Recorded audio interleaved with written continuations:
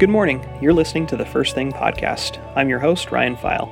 I'm here most weekdays recapping 2 or 3 of the Mail Tribune's top stories.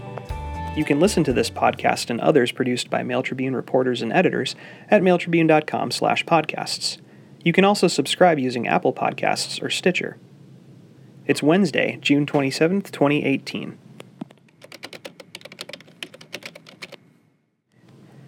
First up. Now back to full capacity, the Jackson County Jail released nearly a quarter fewer inmates in the first 5 months of 2018 compared with the same period last year, but almost half of those releases were still due to overcrowding. Between January 1st and May 31st, there were 2,399 inmate releases, 23.5% fewer than the same period last year, according to numbers released Tuesday by the Jackson County Sheriff's Office.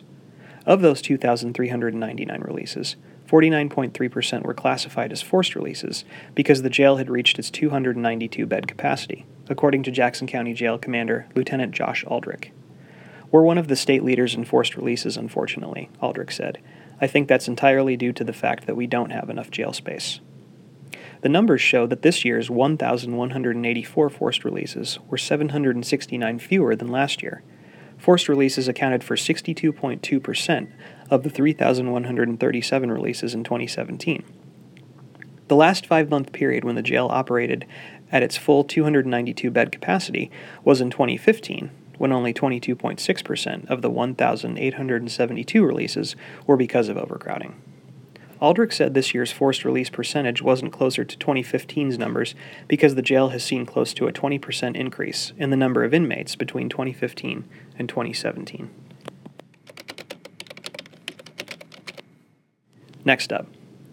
A California man with an extensive criminal history in Southern Oregon is believed to have trafficked several pounds of methamphetamine and heroin on a regular basis, local police say. Garrett Paul Parker, 33, remains lodged in the Jackson County Jail on a federal warrant alleging he sold a confidential FBI informant little more than 100 grams of heroin, according to documents filed by an FBI special agent in U.S. District Court in Medford. However, the Medford Area Drug and Gang Enforcement Task Force, which assisted in Parker's arrest in Northern California last week, describes Parker as a, quote, major heroin distributor at the center of a 2-year investigation involving roughly 20 suspects.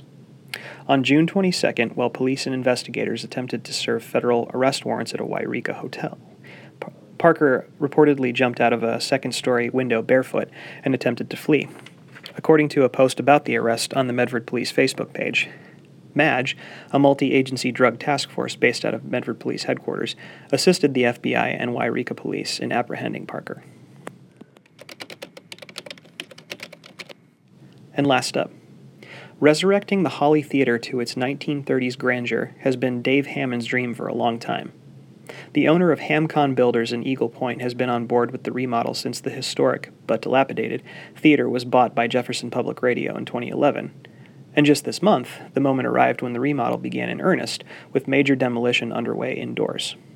With construction costs soaring and a tight budget, Hammond said he's more interested in turning the theater into a performing arts center the community can be proud of than in making a buck out of it. "There's no profit in this," he said. "We're doing it because we love doing it."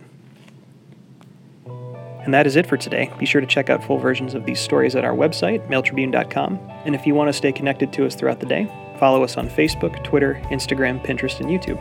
Have a good one.